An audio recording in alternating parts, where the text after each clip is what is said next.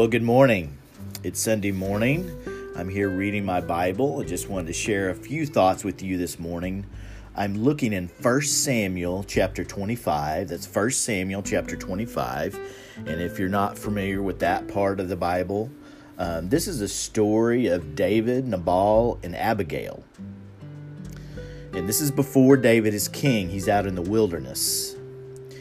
And Nabal was a very wealthy man. And I'm just going to read, and Abigail was Nabal's wife. It's a very interesting story, and it definitely speaks about leadership for sure. And I'm just going to read a few verses. This is verse 7.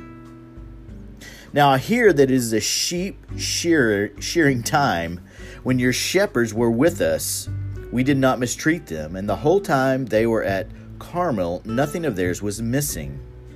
Ask your own servants, and they will tell you. Therefore, be favorable toward my young men. And this is David in his message to Nabal. Therefore, be favorable toward my young men, since we come at a festive time. Please give your servants and your son David whatever you can find for them. When David's men arrived, they gave Nabal this message in David's name. Then they waited. Nabal answered David's servants, "Who is this David? Who is this son of Jesse? Many servants are breaking away from their masters these days. Why should I take my bread and water and meat I have slaughtered for my shearers and give it to men coming from who knows where?" David's men turned around and went back. When they arrived, they reported every word. David said to the men, "Put on your swords." So they put on their swords, and David put on his. Now you see what's happening here. What basically is happening is David has been out in the wilderness, right? And he sends his men to Nabal, asking for something, basically for something, some provision, something to eat. Now let's move on. And you can see his response. It's a very quick-tempered response from David. Now this is verse 14. One of the servants told Nabal's wife Abigail, "David sent messengers from the desert to give our master his greetings, but he hurled insults at them. Yet these men were very good to us. They did not mistreat us, and the whole time we were out in the fields near them, nothing was missing. Night and day they were like a wall around us all the time we were herding our sheep near them. Now think it over and see what you can do, because disaster is hanging over our master and his whole household." Okay, so the servant goes and tells what has happened out with David's men and Nabal and how he responds to them in such an ugly way, even after they have protected his own livestock, right? Now, this says in verse 18, Abigail lost no time. She took 200 loaves of bread, 2 skins of wine, 5 dressed sheep, 5 seahs of roasted grain, 100 cakes of raisins, and on it goes. She loaded up all these things to offer as a gift to David. And it says at the end of that section, but she did not tell her husband, Nabal. So what does she do? She goes out riding on a donkey, is what it says. She goes out to meet David, even though they're coming to destroy her house. It's a very interesting dynamic and very brave on her part, but she realizes she has to do something. And verse 20 says, and she came riding on her donkey into a mountain ravine. There was David and his men descending toward her, and she met them. David had just said, "It's been useless, all my watching over this fellow's property in the desert, so that none of his was missing. He has paid me back evil for good. May God deal with David, be it ever so severely, if by morning I leave alive one male of all who belong to him." Now this is what he's just said, right? He's about to come and destroy Nabal's house. When Abigail saw David, she quickly got off her donkey and bowed down before David with her face to the ground. She fell at his feet and said, "My Lord." Notice how she addresses him. "My Lord, let the blame be upon me alone. Please let your servant speak to you and hear what your servant has to say. May my Lord pay no attention to that wicked man, Nabal. He is just like his name. His name is Fool, and folly goes with him. But as for me, your servant, I did not see the men my master sent. Now, since the Lord has kept you, my master, from bloodshed and from avenging yourself with your own hands, as surely as the Lord lives, and as you live, may your enemies and all who intend to harm my master be like Nabal. And let this gift which your servant has brought to my master be given to the men who follow you. Please forgive your servant's offense." You see what's happening here. David is out in the wilderness. He's asked for some food for his men when he has been doing things for Nabal out in the wilderness. He's repaid with ugliness, absolute ugliness. But he responds very quickly and is going to take out his wrath on Nabal's house for the response that he gives. And when his wife, Nabal's wife, finds out, Abigail, she immediately goes out to meet David. And she literally stops him from destroying her house. "Please forgive your servant's offense, for the Lord will certainly make a lasting dynasty for my master, because he fights the Lord's battle. Let no wrongdoing be found in you as long as you live, even though someone is pursuing you to take your life." Listen to me very carefully. This is a really, really important story, and it's before David is king. He's still out in the wilderness. He's still trying to get away from Saul, who is trying to kill him. And when he goes to Nabal for help, someone who he's been watching out for their livestock, right? He gets this nasty response. But he immediately wants to met out wrath and judgment on this man's house. And God, in his saving grace, sends his wife out to meet him and to stop him from doing that. And if you go on, most people know the story, but if you go on, she actually says it would have been needless bloodshed of having avenged yourself, right? And she asked him to remember her, which he does. And if you continue on reading, this is what David says to Abigail. "Praise be to the Lord, the God of Israel, who has sent you today to meet me." See, God sent her to meet him, to keep him from doing what he was about to do. "May you be blessed for your good judgment and for keeping me from bloodshed this day and for avenging myself with my own hands. Otherwise, as surely as the God of Israel lives, who has kept me from harming you, if you had not come quickly to meet me, not one male belonging to Nabal would have been left alive by daybreak." He tells her to go in peace. Now, what do we learn from this story? And of course, if you read the rest of the story, you find out what happens. Abigail ends up being David's wife.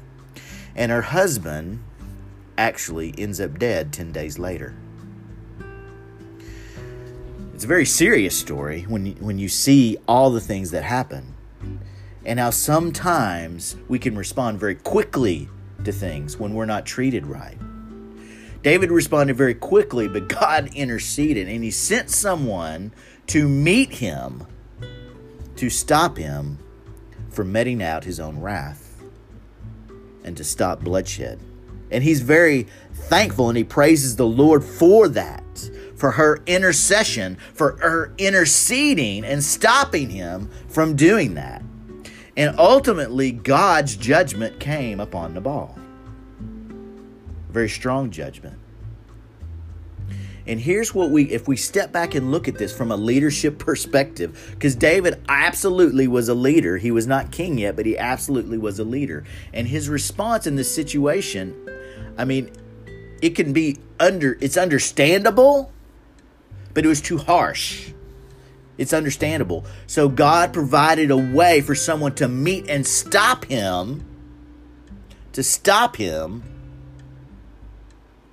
from going forth in this wrath against this man's house. And it's a lesson for us. Even when we're not treated well, that does not give us the right to go and hurt people or harm them or say bad things about them. I'm putting that in a modern context.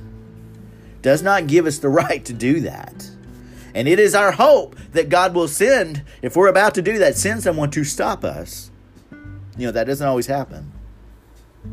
But it is a lesson for us, even when we're not treated well, even when people do things that they shouldn't be doing, even when there's things in this world that are not right, that does not give us the right to go and hurt other people because we're angry or we don't feel like we've been treated right.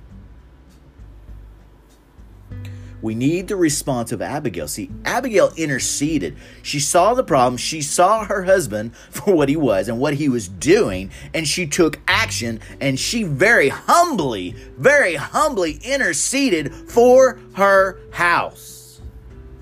If you look at how she speaks to David, it is very humble. She calls him my Lord. She basically acknowledges he's going to be the next king, and she knows that to be true. A very humble servant.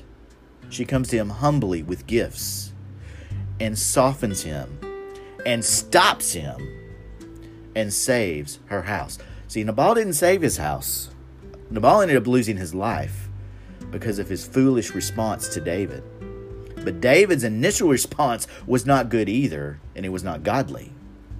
And again, a lesson for us. We don't respond with anger. We don't try to met out the wrath of God. We don't do that. We leave that to God. Because in the end, God works it out. He works it out. He is the good judge. He is the good judge. And if someone comes to us, we should listen to them. We should listen to them. So again, as I step back, when we have base, ugly leaders, when we have leaders doing things they should not be doing, we leave it in God's hands, and we are thankful for Abigail's who intercede. Listen to me very carefully. God always responds to intercession. God always listens as we intercede for our house and for righteousness and for goodness. Notice what she says. Notice how she takes responsibility. If I look in this verse, let's see, verse 25 or so, when she got off her donkey, she fell at his feet and said, "My Lord, let the blame be on me alone, and let your servant speak to you." See, she took on the blame. It was her house. She wasn't there, but she took on the blame. Very humble. And that's how we should approach God.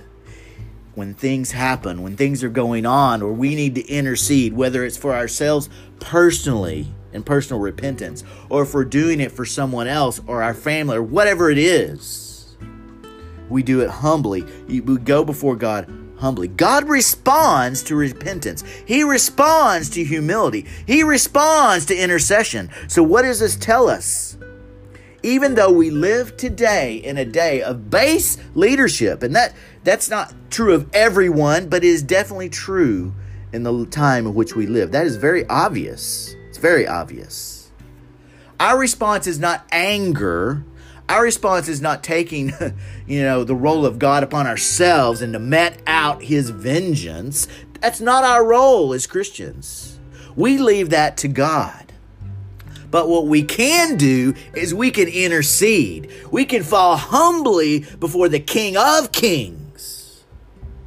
Not a man king, but the King of Kings, and fall humbly before him and intercede for our own nation, for our own families, for our own communities, our own cities, our own states. We can intercede for those people and for our own house. We can do that. Abigail saved her house and she ended up being married to royalty. And that happened because she acted when she needed to act. When her husband had done something very, very foolish, she acted and she interceded and she brought a gift before the future king of Israel, and she was very wise with her words. What can we learn from that today? What we can learn is we fall down before the King of Kings and humbly offer our repentance, humbly offer our intercession for our own house, for our own cities, for our own states, and our nation. Listen, our nation has a lot of problems, and they need people interceding. And there's lots of ways to intercede, but the best way is through prayer. The best way is through prayer. It is a time to take action.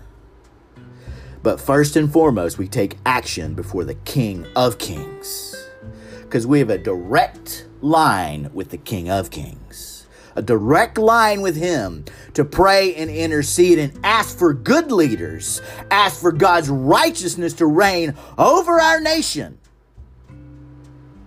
For God responds to humility. He responds to intercession. He responds to righteousness. So I tell you today, no matter what is happening in your life, your family's life, your community, your city, your state, and the nation, God responds to repentance. God responds to intercession. See, the gifts we give God is ourselves. We give ourselves to him in humility.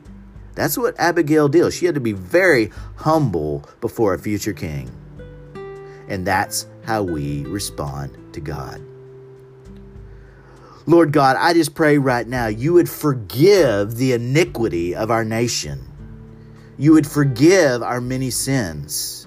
And you would intercede and send Abigails out in the name of Jesus Christ to intercede on where there is not peace, there would be peace. Right now, between leaders, where there is not peace, there would be peace. Where you have Nabals and you have David who are warring against each other, there would be peace in the name of Jesus Christ. And you would send out your Abigails to intercede in humility, Lord God, so that there can be peace and tranquility. And you will save this house, the house of America. In Jesus' name, amen. I pray you have a good and wonderful, blessed day. The Word of God is our best tool for learning God's principles. In intercession and prayer, God responds. He always responds to humility and intercession and repentance. He always responds. So I ask you today, friend, what do you need to do? How should we respond today? How can we respond in an evil day when there is not peace? How can we bring peace? How can we save our house? How can we be like Abigail? Have a blessed day. Bye-bye.